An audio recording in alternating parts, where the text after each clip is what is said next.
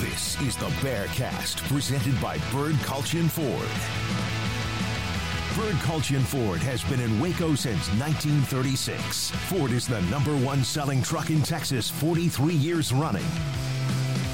The Bearcast is also presented by WellMed Medical Management and USMD Health System Dallas. Here's Craig Smoak and Grayson Grundhoefer. And good afternoon. Welcome into a brand new edition of the Bearcast on Sikkim365.com, on 365 Sports, and the YouTube page. And however you're accessing us, we do appreciate it on this Tuesday, April the 11th. A lot to get to this week, as always, when it comes to the ongoing storylines and news pieces and just changes with Baylor Athletics, basketball, football, all sorts of things to talk about this week. I'm Craig Smoak, joined as always by Grayson Grundhoefer. Got Garrett Ross behind the scenes, producing and directing and doing all that good stuff, making sure that we're on the air as well, and do appreciate those guys. And Grayson, well, I appreciate you, as I've already gotten out of the way here, but how's your week been? Yeah, I think it's been a good week. I wouldn't say that it's been one of those weeks that was filled with a ton of information, but there was, some things to look at and think about. I think really right now has been a time about kind of just looking forward to many seasons. Even though spring football is going on, I feel like there's a lot of excitement about the potential for basketball and kind of what the new rosters could look like. So that's been fun. Then obviously, we'll be back at practice again today to see some more spring football as well as that continues to roll on. Spring game in, 11 days?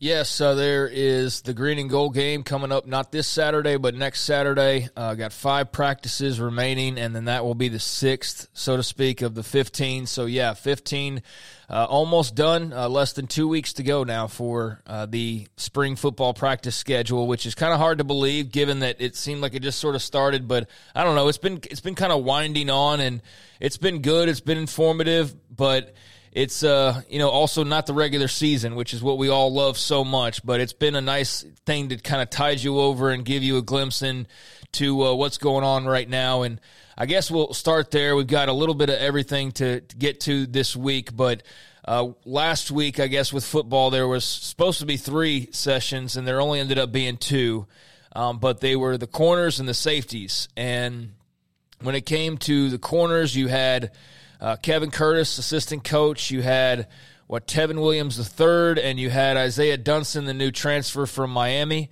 Over on the safety side, they went with Matthew Powledge, of course. So we kind of got the defensive coordinator talk / safeties talk with him, and kind of cover everything with him. And he was really good and informative, but it was joined by the stars, Bryson Jackson and converted A.J. McCarty. AJ from the cornerback spot, Bryson Jackson from the outside linebacker spot. So we got a glimpse last week into the secondary. And like I just mentioned, those 2 guys at Star are moved. Bryson Jackson now in his 7th year. So you got the super veteran, but both of those guys have moved over. Matt Powledge, we hear about him. We hear about the energy piece. We hear about just the fact that everybody just seems like they're having a little bit more fun this go around. And then on the corner side of things, I think that what really stood out was Kevin Curtis talking about how much they're working on their man coverage and a lot of focus on being better man-to-man. But so we heard from all those guys. Was there anything in particular that was notable for you, stood out to you, that's, a part of the spring storyline or just the overall changes for this team heading into 2023? Yeah, I mean, I think the biggest storyline, honestly, was how honest some of these guys were, especially about what happened last year with Ron Roberts. It felt like Tevin Williams and A.J. McCarty both kind of spoke on how they're maybe having, I don't know if you'd say more fun this year, but I think they definitely feel more comfortable in what they're asked to do this year. I think that there's a new energy for this defense, and I think that's really important. Probably the most important thing that I heard in all the talks is just I think there's a genuine sense of happiness on the defensive side. A.J. McCarty mentioned that as well, and it was a really tough year for him a year ago. Yeah. Really tough. There were high expectations, and he just simply could not live up to them last year playing cornerback. But he mentioned the fact that he feels so much more comfortable at safety. And I think he is a player that I think does a lot better when he can see the ball in front of him, as opposed to having to play cornerback where it's you and a man on an island. He struggled with that. I think it was also a part of Ron Roberts playing a lot of zone defense. So you're having to think a lot, and it wasn't just man-to-man all the time. You weren't able to play press coverage, and I think that really impacted him. So I'm happy for him to make that move. I think he complements Bryson Jackson pretty well in what they can and can't do. So I think you could see a little bit of a rotation there. I still believe Bryson Jackson will be the starter there. I think that he brings too much to the table, especially as a pass rusher, and stopping the run, that I think will be really important. But I think AJ will have a role as well. It's also weird to think about that AJ is a veteran. I mean, he's a redshirt junior. He's an older guy. That's the thing when kind of pouring through what to write about and what to include and what not to include. I think one of the main takeaways from me was just everybody's new, basically. I mean, like the star position is going to be all brand new guys. The corners, Tevin Williams is like a veteran now, basically, and he's not a veteran. No. Chateau Reed is like your super senior, and he's barely played at corner. Your safeties, you lose Christian Morgan. Really, the only guy you have back that's like notable is Devin Lemire. So the five positions that you have on the field, like one guy's really played a lot, and he's not even practicing right now in full because he's hurt, as you just mentioned, with Devin Lemire, and he's not even that much of a veteran either. Like when you really think about it. So your best guess as to how the secondary performs overall, just because of those unique traits of being so young and so inexperienced, and everybody kind of learning something new and having a new coach and all that comes with that. But I do think that there is just an overall better attitude, and Matt Powledge seems to pretty easily, win over his guys, and they seem to want to play hard for him and seem to enjoy playing for him. So I do think that will help bridge that gap. But it is notable of just how young and inexperienced that back group of defensive backs is. It really is. And I will say I did gain some confidence in what I heard from Isaiah Dunson. Mm-hmm. You want to talk about a guy that seems very confident in what he can bring to the table, especially he lit up when you talked about press coverage. When someone asked him about that, he was like, yeah, like that's what I do. And just an excitement level of just, hey, my man versus me. This is what it is, and he seemed very confident in that. So I definitely got a better sense of kind of who he is and what he could bring to the table as a player, and that confidence and kind of that mindset and attitude. They didn't have that last year. Like Lorando Johnson, sort of, but not to the level that I think they really need from their cornerbacks. And I think Dunson might be able to bring that to the table. Tevin, a really good athlete, so curious how he kind of molds and transforms himself this offseason. Because a lot of talent, we saw the interception against Texas Tech, but got to be more consistent. Got to put it all together, find a way to become a full-time starter, which he has not done quite yet.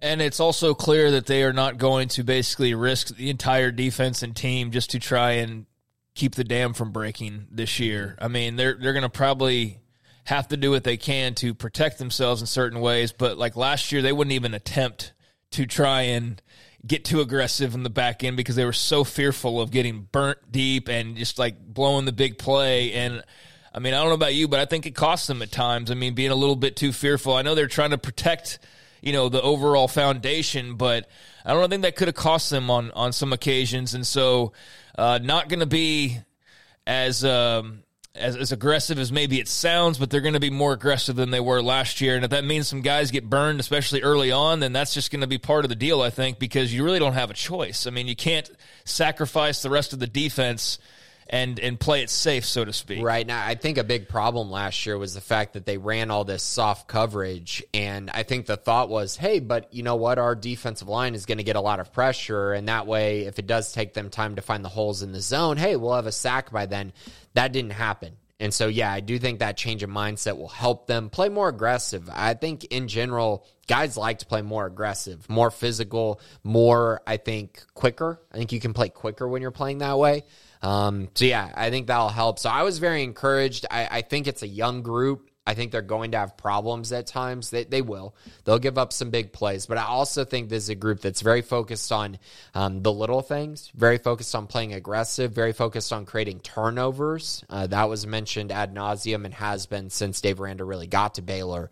But, yeah, I think I grew some confidence there from hearing Matthew Palage and Kevin Curtis and kind of the guys in that room.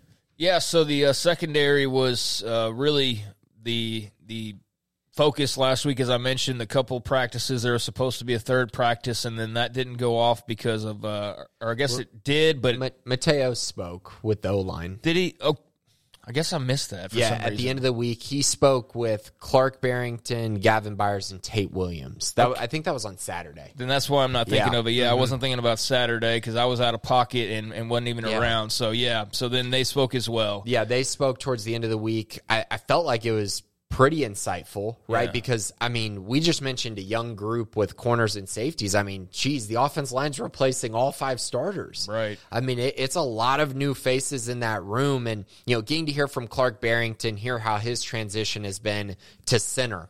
Because during his time at BYU, he had 40 career starts. Almost all of them came at left guard. He's been asked to play center this spring, and that's the role that he's going to fill for now. We'll see if Baylor addresses the position in the portal. If they do, I think it would be to take a center and then potentially move him to guard. Maybe they look at tackle, but center is the one that I'm kind of really curious about. I think they're going to give Clark a shot. If it doesn't work out, then, I mean, they know what they have in him at guard, an elite player at guard. So that was intriguing. Tate Williams moving from tackle to guard, something I've mentioned a lot this spring. He looks like a guy who could, fill in as a starter at right guard potentially. And then Gavin Byers taking that step as a leader. He's a guy who's got a lot of starts, hasn't become a full-time starter during his career, but has basically been like the 6th man for 2 or 3 years now. Yeah. And has had to play a lot, whether it's at tackle or guard. He's filling in at guard right now. I think that's where he's going to be a starter at. So yeah, a lot of good conversation from those guys. I would also say one more intriguing thing on the O-line conversation was they talked about the young guys in the room and called them athletic freaks who have taken a big step forward. By young guys, specifically, the conversation was basically about the redshirt freshmen. So that big class that they took a year ago with Timothy Don, Colton Price, George Maye, Caden Siraki, and Alvin Ebosele as being all guys who have taken a big step forward, who they have a lot of confidence in, and who are growing every single day. I think that's very intriguing as well because there are concerns about depth because they are so young, but it seems like the conversations have all been really good with all those guys filling in kind of important roles in the 2 deep. Yeah, that got lost in the wash for me and heading out of town and all that. It was on Thursday. Now looking back at it, so I'll need to go revisit that some. But, yeah, missed that heading out of town. So this week, that's covered pretty much. I mean, we've seen a lot of the bases covered at this point with the O-line checked off, safeties checked off, corners checked off. This week, we've got the outside linebackers with Caleb Collins. He'll be with Tony Nyanwu and Kyler Jordan. We'll have that today. And then Thursday, wide receivers, Dallas Baker, along with Monterey Baldwin and Josh Cameron and Hal Presley. And then on Saturday, we'll hear from Dave Aranda for the first time in a little while and Cooper Lands. And that will be the wrap for this week. And then next week, there'll be 2 practices and then the spring game on Saturday. So we're nearly at the end of the road as far as spring practices go. Haven't been super eventful, but I think there's been a lot of great information. It's just not been like a big, like celebration or parade or big thing. They just kind of gone about their business. And I think everybody's just kind of following along and tracking because we're all curious about what this is going to look like, but it's been encouraging. And, you never know till you really see the product out there, but it certainly seems like there's at least a better feeling around the program than there was at times last year. So that's what's been happening. That's what's headed your way as well. 2 more weeks to go, and plenty of coverage over on SicEm365.com as far as the football piece goes. So there's kind of the takeaways, but there's other notes as far as the recruiting side of things. And we know that it was a roller coaster last year trying to land a cornerback. You had the year-long commitment of Austin Novosad, who eventually signs with Oregon on the morning of signing day. Don't need to rip that Band-Aid off. They scramble. They get Sawyer Robertson. That seems like it's worked out pretty well. But now they have to turn their attention back to bringing in the next Austin Novosad or the next Sawyer Robertson. And unfortunately, Grayson, their targets as far as high school guys have been getting, picked up by, others instead of committing to the Bears and landing these said targets. So let's talk about what their focus has been recently, why that's not worked out, and now how they regroup and revisit what's to come in the future, the very near future, hopefully at quarterback. Right. So, the last signee Baylor had at the quarterback position out of high school is Kyron Drones, which is pretty crazy. That was in 2021. Can you believe that? 2021. Oh, I can at this point. Yeah. I know, but I don't think people realize, how long it's been. So it's been 2 cycles that they so far haven't taken a quarterback. We're on the verge of a third. I will caution people, it's still April. There's plenty of time to get a quarterback. The question is, what's the quality of that quarterback at that point? But I would say, so 2022, you had the Zach Pyron thing, which, didn't work out for a variety of reasons. I would say that it was probably a good thing that Baylor ended up not taking him. So, again, I don't think that that's a huge deal to miss on that cycle. Last year was completely unlucky, and the thing people have to remember is Baylor has to swing and take shots. They absolutely do. And Austin Novosad was committed for such a long time. He literally decommitted and flipped on signing day. The odds of that are infinitely low. And honestly, it's hard to have a backup plan when you're so tied to a quarterback for that long. And it's also hard to keep a quarterback tied in for that long if you're recruiting other quarterbacks. So really, again, I would say another tough situation that's really hard to prepare for. Now, Baylor kind of addressed that and was able to go get Sawyer Robertson and, in my eyes, make up for not getting Austin Novosad, at least the best that you could. This year's been a little weird, right? Because now we're in this cycle and we're kind of seeing here basically knowing Baylor wants a 2024 quarterback. That's been, I think, pretty much proven by how many offers they have out, how many guys they've shown interest in, how many guys that, they've offered compared to other cycles. And it just seems like one after another, it's been miss after miss after miss. And so the question is, how big are these misses, right? And to me, when you look at Walker White, big miss. I think he's going to be a really good quarterback at Auburn. Again, that was one that was going to be very iffy if you're going to land him. I think he's going to be a top 10 quarterback in the country when it's all said and done. DJ Lagway, yes, Baylor legacy. I understand that. But once again, top 5 quarterback in the country. That's going to be hard for Baylor to land in general. Outside of that, you got Trey Owens, who committed to Texas. Again, huge Texas fan growing up. Going to be tough to land. Once you move past that group of quarterbacks, you got to start asking yourself, okay, how good is Deuce Adams, who just committed to Louisville? How good is Haas Haney, who just committed to TCU? How good's Marcos Davia, who committed to Purdue? And how good's Mabry Mutwire, who committed to Wisconsin? How good really are they? Are they quarterbacks that you just can't stand to lose, or are they just quarterbacks who you could find another one in a month or so? Or you could find one out of state who's just as good as them? I think the odds are actually fairly high that they can. And so I don't think we should all be pushing the panic button on this, because I don't necessarily think the quarterbacks they've quote-unquote missed out on have been, that they actually had a realistic chance of landing. I don't think these guys have been some, in 2 years they're going to be like an All-American in the Big 12. I don't see that. And so therefore, You take your time, you find a guy you really like, you bring him in, you develop him, while also potentially using the transfer portal to find guys who have more upside than the guys that they missed on. Now, is it discouraging to miss on high school quarterbacks time and time again? Sure. Is it the end of the world? Absolutely not. Yeah, I mean, the transfer portal allows you to be able to make up for, those losses, however big or small they might be. As we saw with Austin Novosad, they had to scramble, but they were able to grab Sawyer Robertson eventually. But it's at least somewhat concerning, though, because you start to wonder is this an NIL deal? Is this what is this that you can't suddenly land a high school quarterback? I mean, I understand that, it's part of just other schools have mojo too. It's some coaches elsewhere who are just great recruiters too. It's quarterback situations.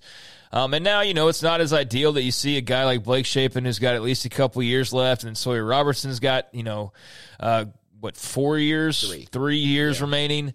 But, yeah, I mean, you would like to at least have some depth that could last you a while. But they've had some, and then guys don't play, and then they transfer out. So, I mean, I don't know what the solution is for Baylor. But, yeah, you don't want to go 3 or 4 years in a row and without landing a true blue high school recruit, which is kind of what they're in danger of doing at this point. And at that stage, it starts to get a little bit worrisome. But yeah, it's not the end of the world, especially not in, early April, because the whole Sawyer Robertson situation occurred in late December and January. But you don't want to make that a common routine either of in between signing days trying to land your quarterback. I mean, there's not always going to be a Sawyer Robertson in the portal, from Texas and ready to come suit up for you.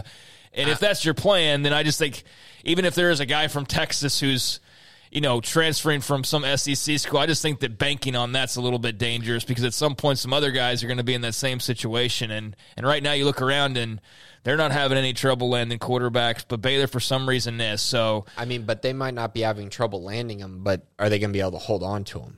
Yeah, I mean, that's everybody in the country, That's everybody is holding on to them, and we've seen that, the good and the bad. I mean, it's an important question, though, because like you just said, Baylor, I'm not going to say they wasted scholarship spots, but they had guys who never played and then transferred. And there's many schools across the country who just took a guy, he never plays, and then they transfer. So, again, I'm not saying they shouldn't take high school quarterbacks. I do believe that it is important to, if you want to build your roster the way that I think they want to, you want to be able to develop your guys.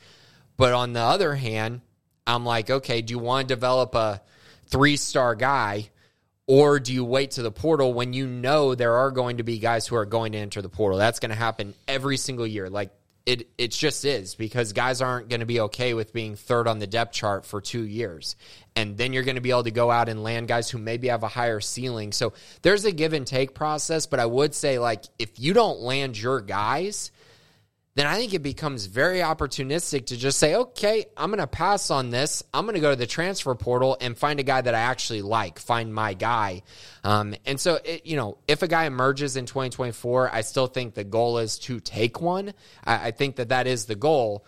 But if they don't find that guy, I think you could find a more talented guy in the portal. So just something to keep an eye on. I know there's been a lot of reaction to this, a lot of people talking about Sean Bell and the job that he's done or hasn't done. A lot of debate about it. But again, I think they're in a good situation with the current roster with Shapen, Robertson, and RJ Martinez at the quarterback position.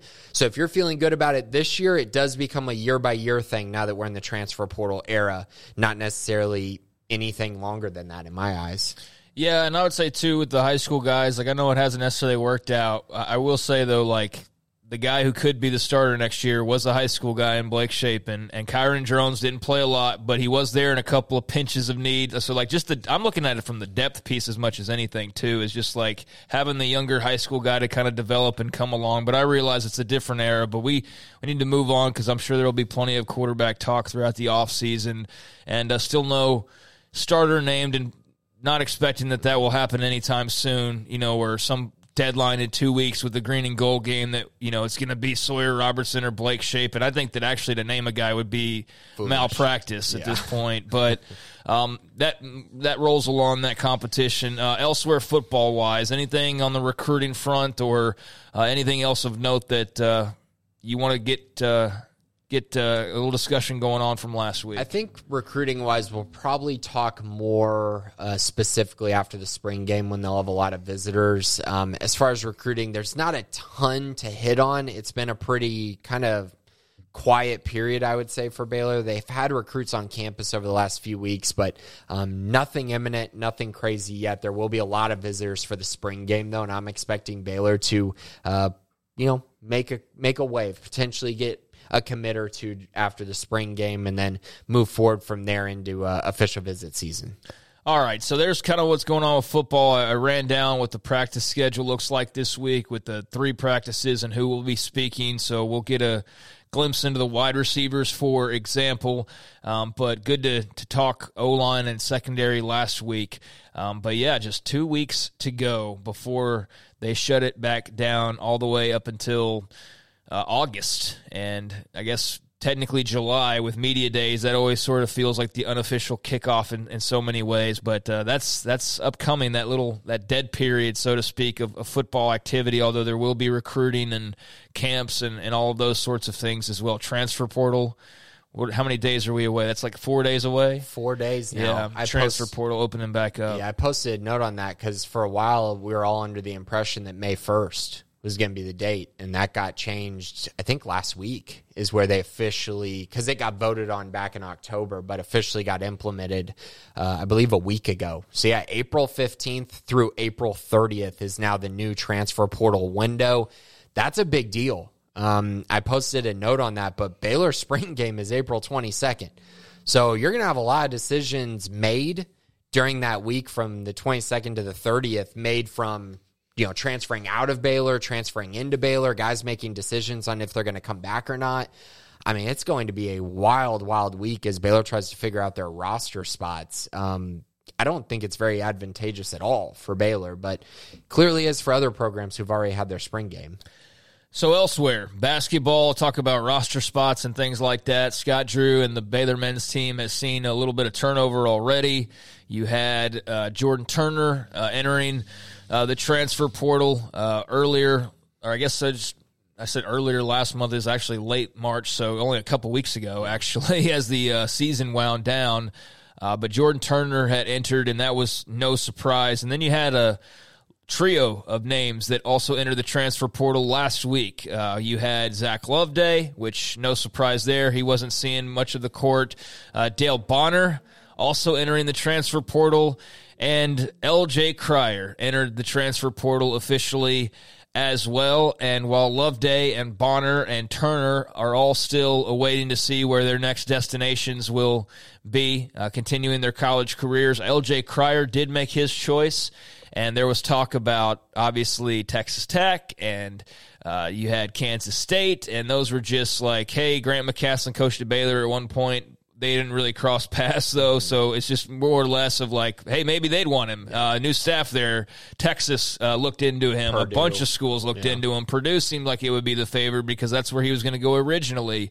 And, of course, K-State with Jerome Tang, so on and so forth. But really, it was hometown Houston that was probably the one that made the most sense, and that's where he lands. He will be in the Big 12 next year, L.J. Cryer, playing against Scott Drew and the Bears at least once, maybe up to 3 times if it's like the normal schedule, although it will not be the normal schedule, but they might draw Houston twice and then play him in the regular season or play him in the postseason tournament. Don't know, but they'll play at least once for sure. So Scott Drew looking around the Big 12, and he sees familiar faces growing by the day almost, and now there will be another one this time at Houston to join McCasland at Tech and Tang at K-State and so on.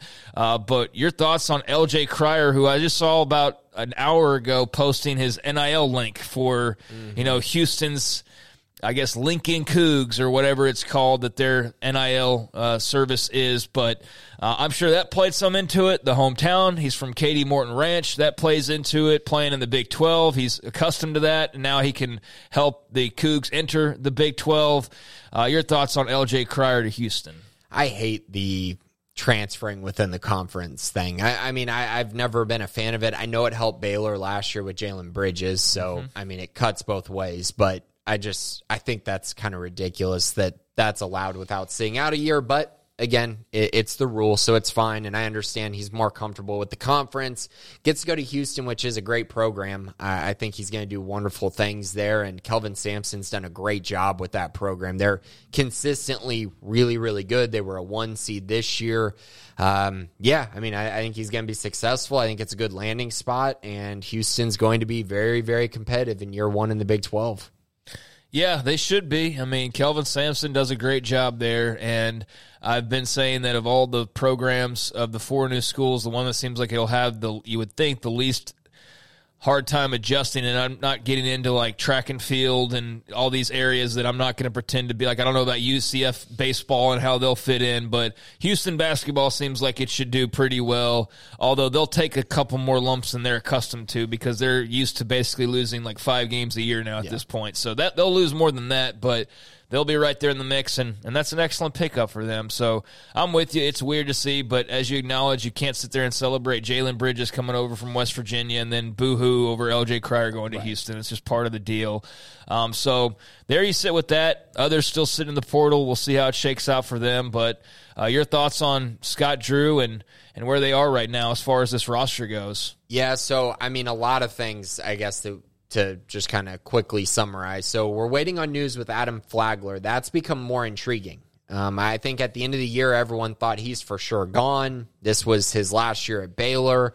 But I think that's changed a little bit. And honestly, I think LJ Cryer leaving might signify that change, the fact that he might be coming back more than anything.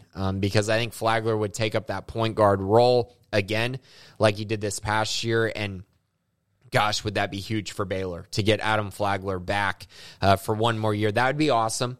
I know Baylor's still looking in the portal for other guys as well, as they're taking their time, right? Because they got to figure out what's Jalen Bridges going to do, because he could leave or come back. Once they figure out those 2 parts, then they can probably figure out the transfer portal a little bit more. But a few names that have been linked.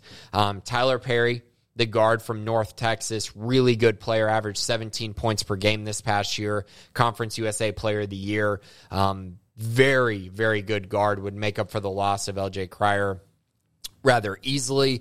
Max Abesmith, who everyone knows about from his run at Oral Roberts, is another name to keep an eye on. He's been a scoring machine for that group, which was coached by Paul Mills.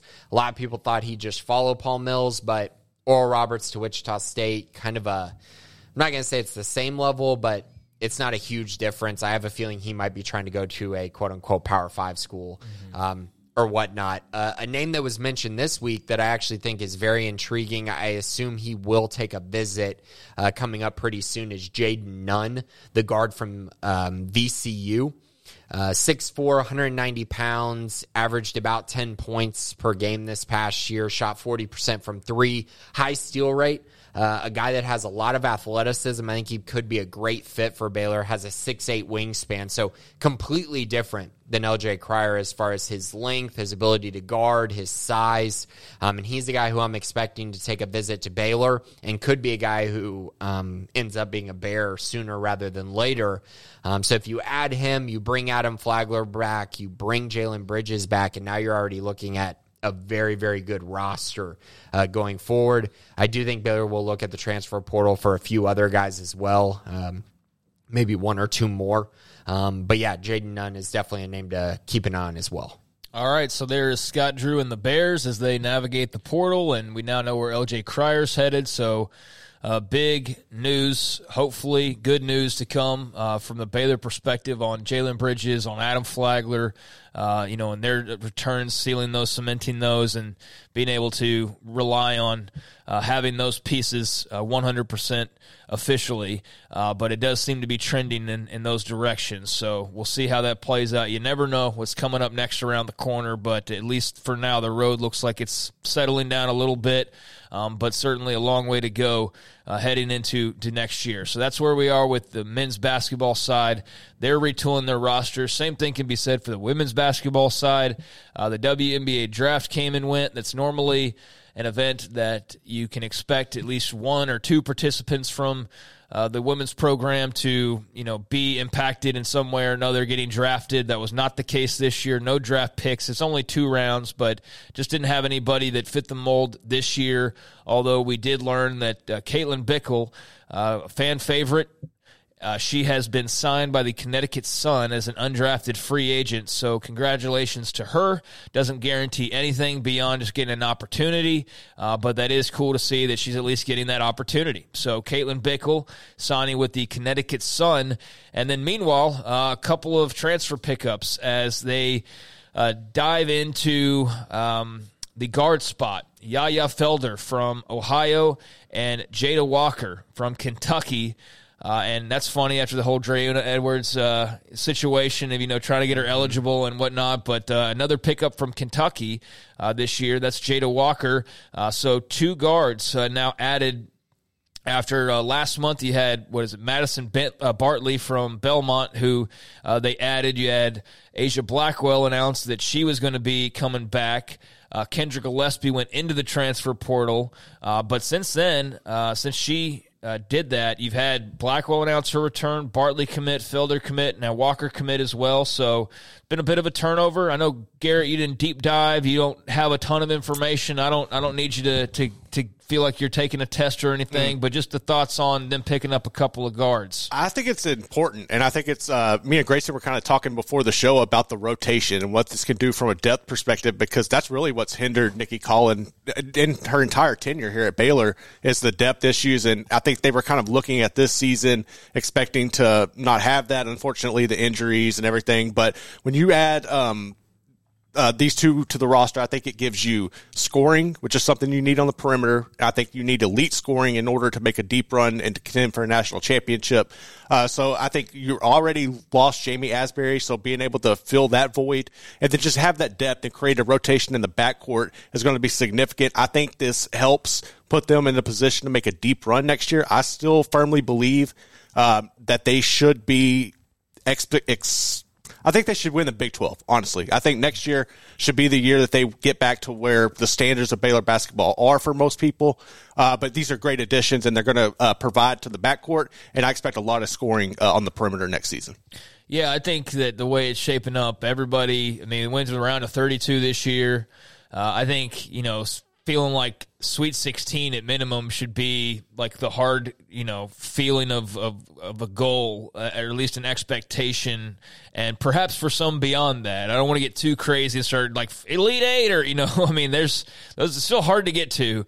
But, yeah, winning one more game than you did this year, given the roster changes, I don't think that that's expecting very much at all. I think that that's just the expectation in general for this program. So, Grayson, what do you think about them picking up a couple of guards? And he's right. Depth has been an issue the entire Nikki Collin tenure, it seems like. And I know it's only been a couple of years, but they've dealt with some numbers issues for sure. Right, and now they're not dealing with numbers issues at all. Garrett and I were talking about, we both see 10 deep on this roster.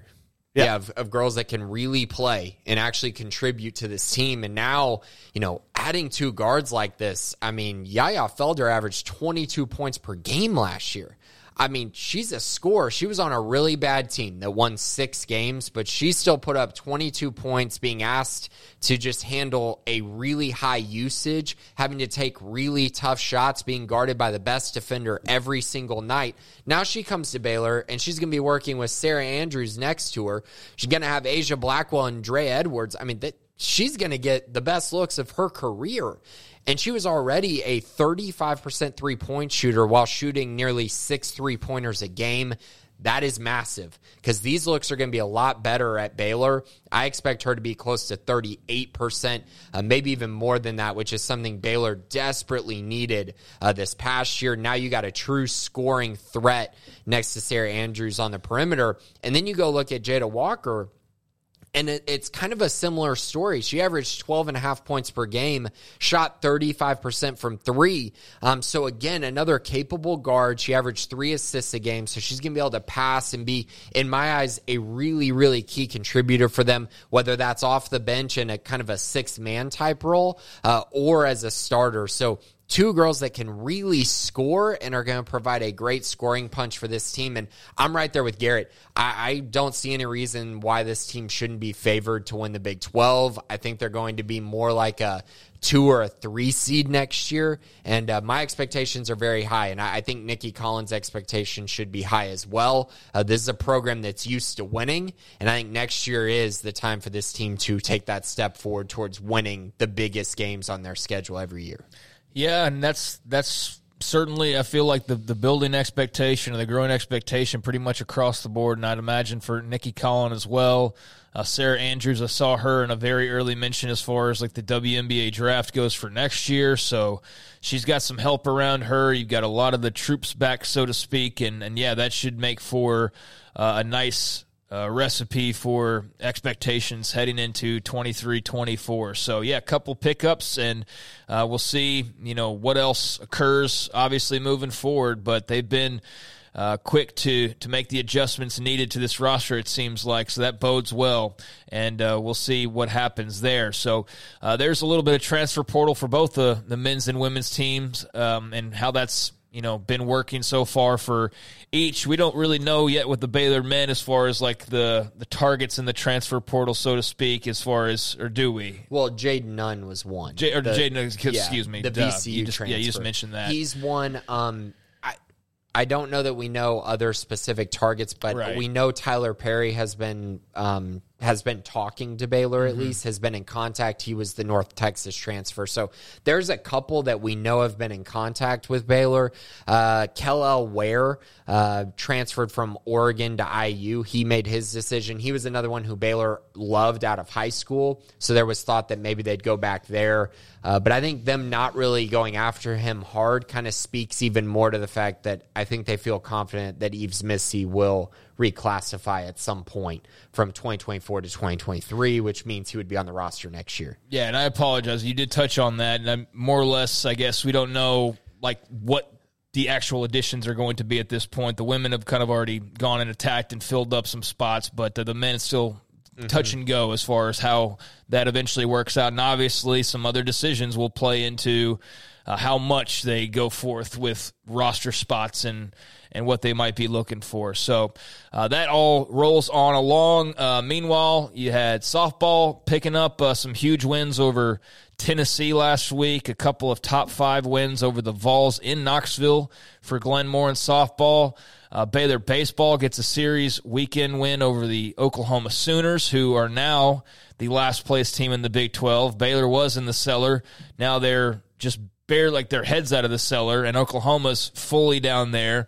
But that could obviously flip by the end of the week. But, I mean, at least nice to see them fighting and scratching and clawing as best they can. They're obviously not the best team in the world, but they're scrappy, and they're doing the best with what they have. Meanwhile, the softball team is pretty dang good, although they're in a conference with 2 schools in Oklahoma and Oklahoma State, who are arguably the best in the country. So they do have that kind of juggernaut within the conference. But both the Diamond Sports performing, pretty well last weekend.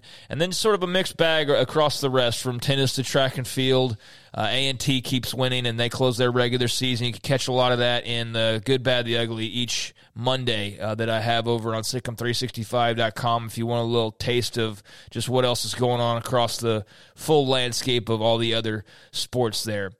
So anything before we get into the mailbag here, Grayson? No, but I mean, I'm excited for Baylor baseball versus Texas this weekend. Yeah. That's going to be a really interesting and tough series. But one that Baylor's shown a lot of fight. They've won a couple series now, Oklahoma and K-State. Yeah. They still, I don't believe they have a win on the road yet still. I think they're 0-9. No, they're not road warriors. No. They play Dallas Baptist on Tuesday, hoping they can get off the snide a little bit as far as their road woes. But yeah, they might be able to take the series against Texas. If they come out and play as well as they did versus Oklahoma, at least push them a little bit, maybe win a game. But I'm excited. It should add a little bit more fire to this rivalry, and it's nice to see Baylor baseball at least playing better, right? Playing more competitively.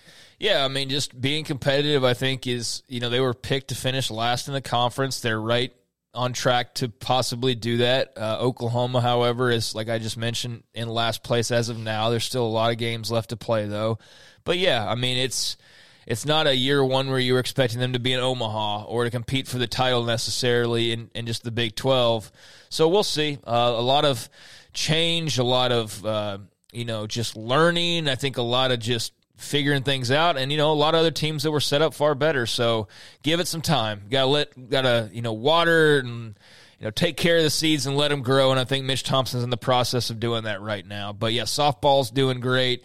And, like I said, just kind of depends on where you look elsewhere as far as successes or, what have you, in the rest of the sports. But, spring is starting to get to kind of the turning point here of where we're winding down. And pretty soon I'll have to figure out another article to write because we won't have enough sports to even have a good, bad, ugly each week. But still a little bit of a ways to go this spring. All right, so getting to some mailbag questions here from the site. Jack and DP leads us off. Is NIL keeping Baylor from getting commits from high school quarterbacks? Some. Some guys are falling into that category, but not all of them. It's Haas Haney, for instance, committing to TCU, his family went there. He's got ties to that TCU program. They were not going to land Michael Hawkins, who committed to Oklahoma. Mm-hmm. They shifted their focus to Haas Haney. When he got that offer, it was a tough offer for him to ignore. And so that's one where, no, not NIL. But if you look at other ones, yeah, I would say that some of those other recruitments have been heavily focused on NIL. If you want to dive into one, Florida just offered a quarterback, $13 million that didn't go through. Yeah. And then they landed DJ Lagway in this class. And that hurts too, because he's been very vocal for them, man. He is always on Twitter. He's always on Twitter. He's recruiting guys to the Gators. And I think that's the one thing, Grayson, about not having a high school quarterback is you don't have that ringleader. That's the one thing. Not all quarterback commits are the leaders of classes. I understand that. Sometimes it's a linebacker or whatever, but it does seem like if there is an area where you could be kind of missing out, because Novosad, before he was, elsewhere, he was a mixed bag, but we've seen other guys who are leading the charge, and I think they've kind of been missing that a little bit. I don't think they've had one like that. I can't name ever. I can't name the last one that they had that was a true ringleader of a class. Because if you look at it, so Stidham, they landed so late in the cycle. Yeah, that didn't help at all. Charlie Brewer, they landed late in the cycle once again. Blake Shapen, late in the cycle. Yeah. Jacob Zeno's maybe one of the better examples. Gary took his time with committing. They really haven't had that. So, yes, I understand what you're saying because you would love to have a quarterback that's all bought in and then wants to go recruit a lot of guys. Like DJ Lagway. Yeah, like Lagway's been. And then, obviously, if he had committed to Baylor, he's a Baylor guy. His dad played at Baylor. So, it's tough. Austin wasn't really like that. He wasn't the biggest recruiter ever, and I guess for obvious reasons. Yeah.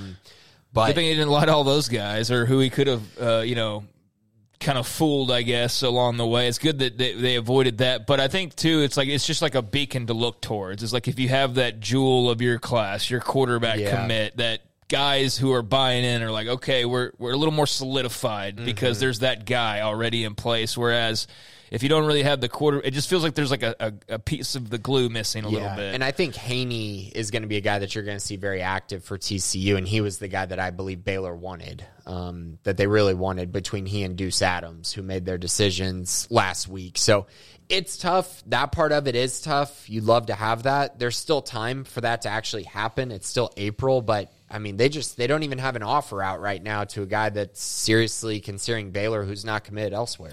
So, Jack and DP, it absolutely is having some effect. You can argue to what extent it's having an effect. But, yes, NIL is having an effect on the high school quarterbacks.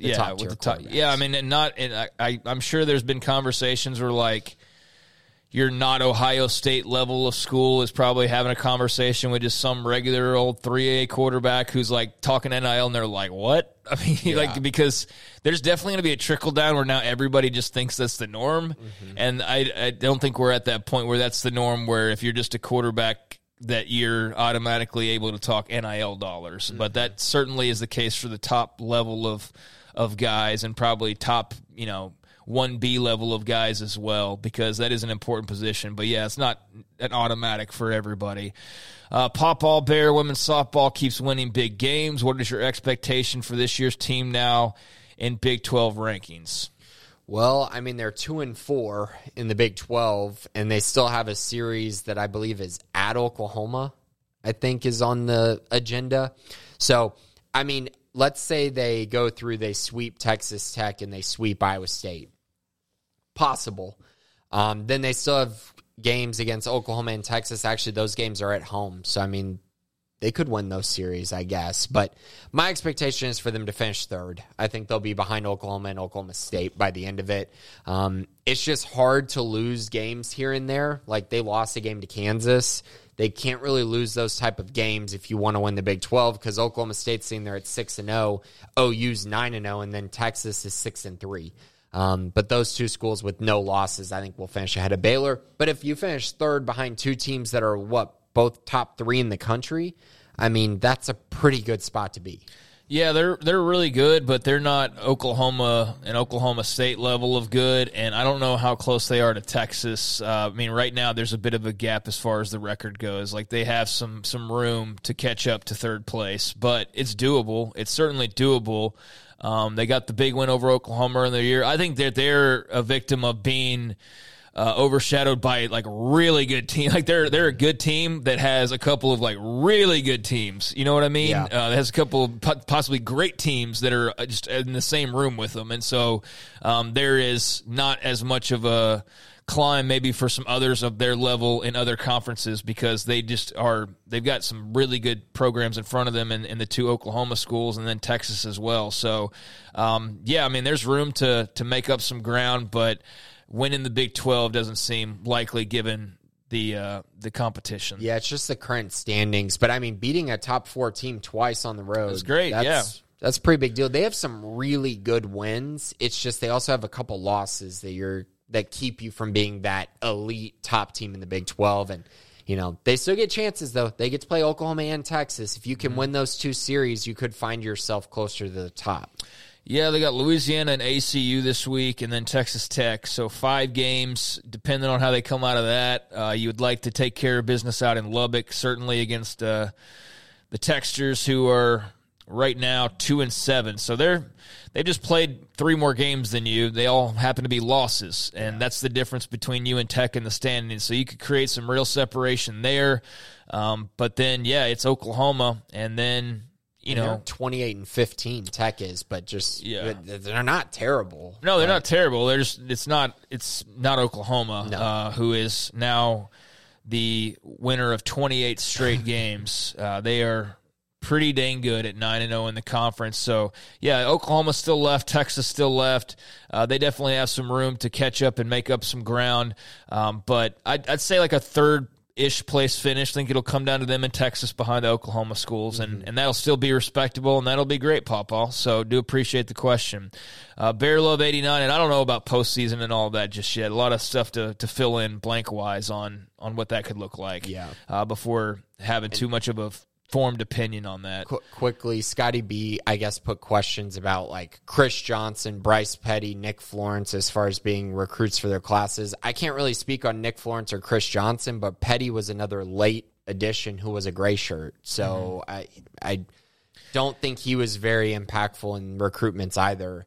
I don't know. What I mean? Yeah, I mean, to what level guys were big recruiters, I don't know, but I'm just speaking more to, if you see DJ Lagway on Twitter or just your typical idea of a quarterback recruit, that's kind of your glue to your class, and that's your pull for a lot of guys, and so maybe they haven't had that many, but they have had their fair share of high school quarterbacks. I will say, though, a Bryce Petty, a Seth Russell, they're millionaires in this day and age. If you move them up 10 years to where they were at that point in time, being in that same position these days, Bryce Petty's getting an offer from some other school for probably several $100,000 to come join them in the transfer portal. That's the difference, is in holding on to guys and developing a quarterback room. As Seth Russell can say in hindsight, oh, yeah, I would have stood at Baylor and stuck it out and waited years.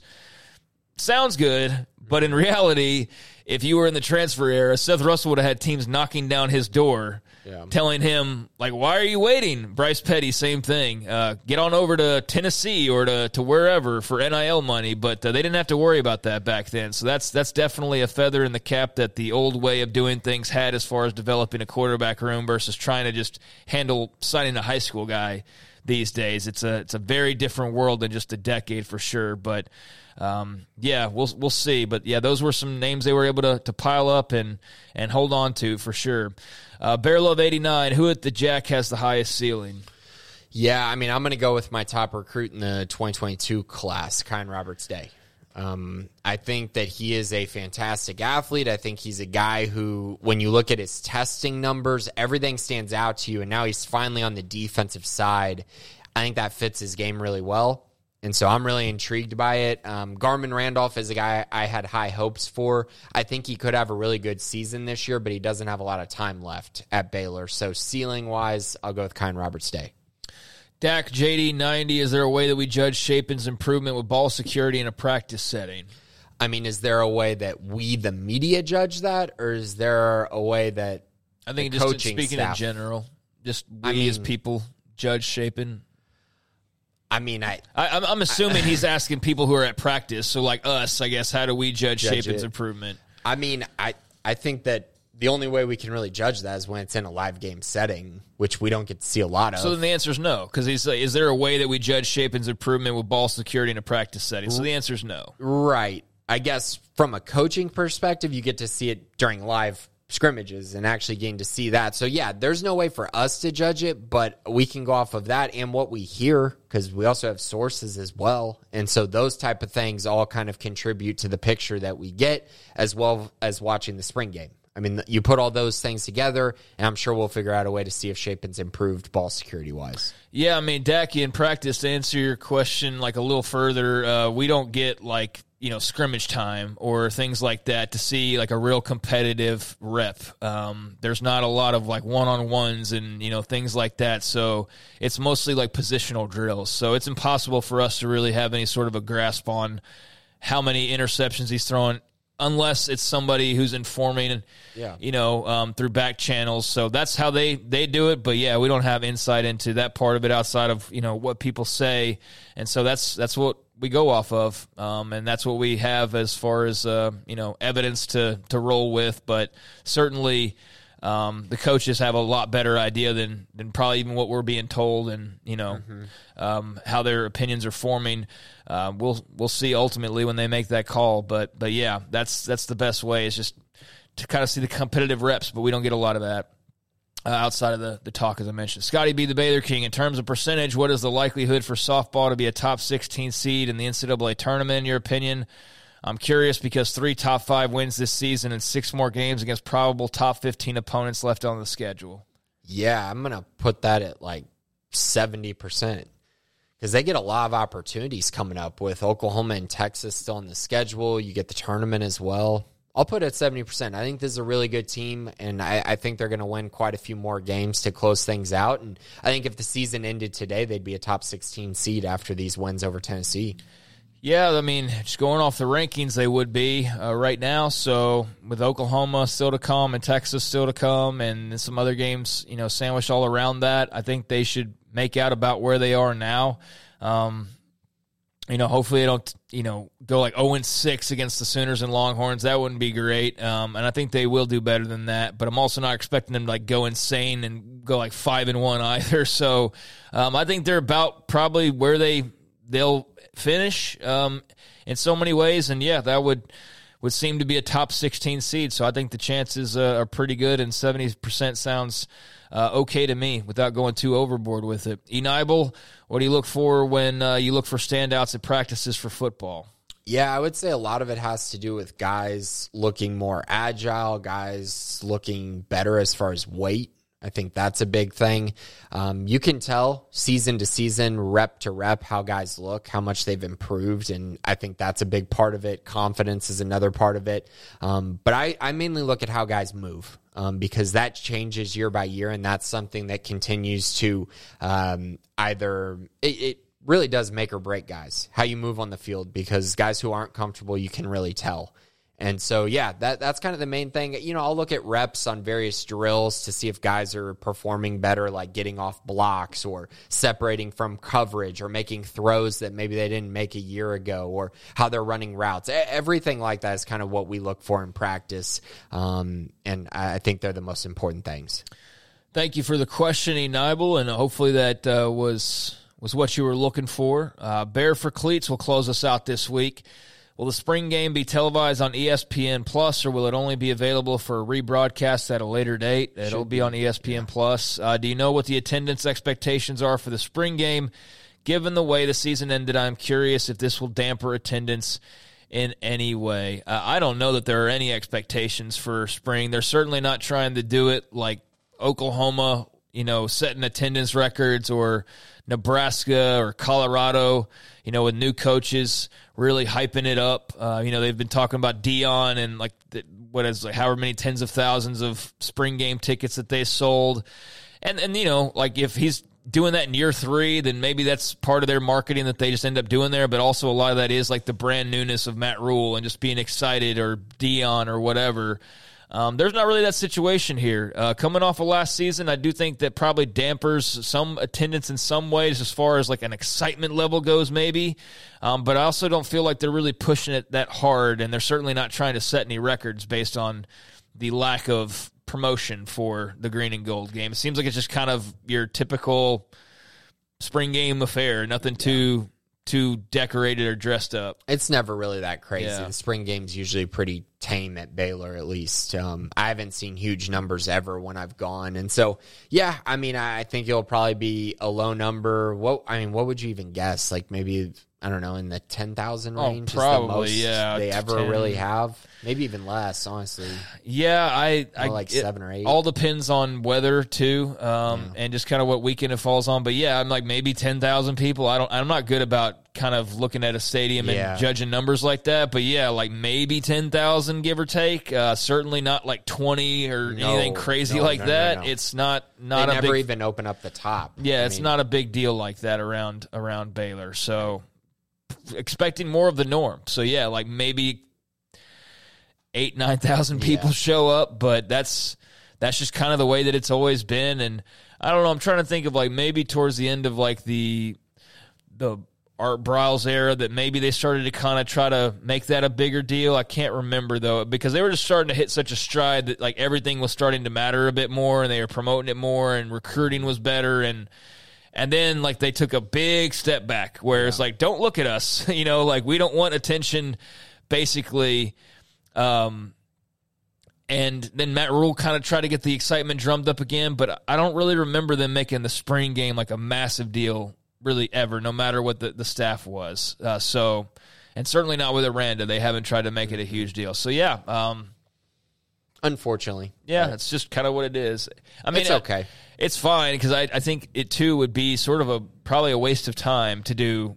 It would be. I mean, what you were trying to do elsewhere at bigger schools, right, where you can draw a few tens of thousands more people. It's a lot easier. Yeah, for sure.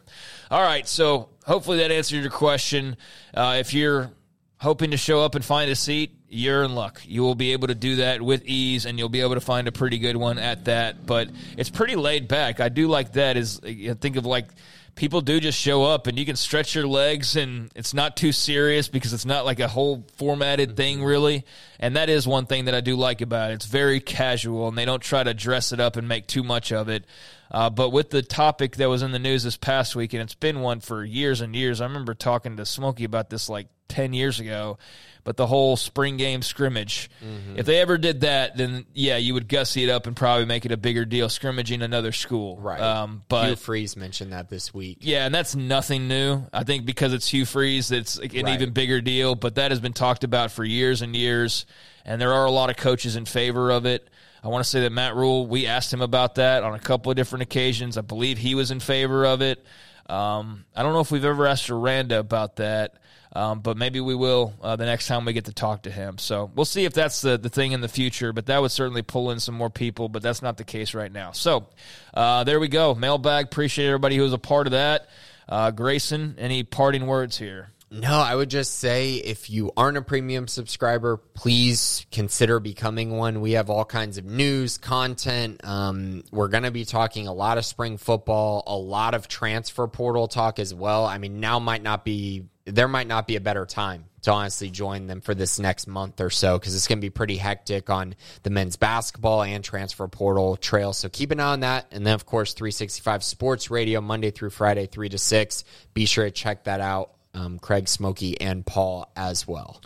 Yes, and I'll be out at practice later on in the day. We'll have some stuff to write about. Grayson will be out there as well. So, definitely stay locked into the website, and we'll also be in and out of the radio show as well, starting at 3 o'clock, along with Garrett and Smokey and Paul. Garrett, appreciate you as always, him doing his thing behind the scenes. Garrett Ross, Grayson Grundhoefer. I'm Craig Smoak. Appreciate you as always. We'll catch you again outside of the 3 o'clock show and the articles here for the Bearcast each Tuesday at noon Central. Do appreciate those of you who tune in or listen later on. Hit like, hit subscribe. We appreciate the support. Talk to you next time.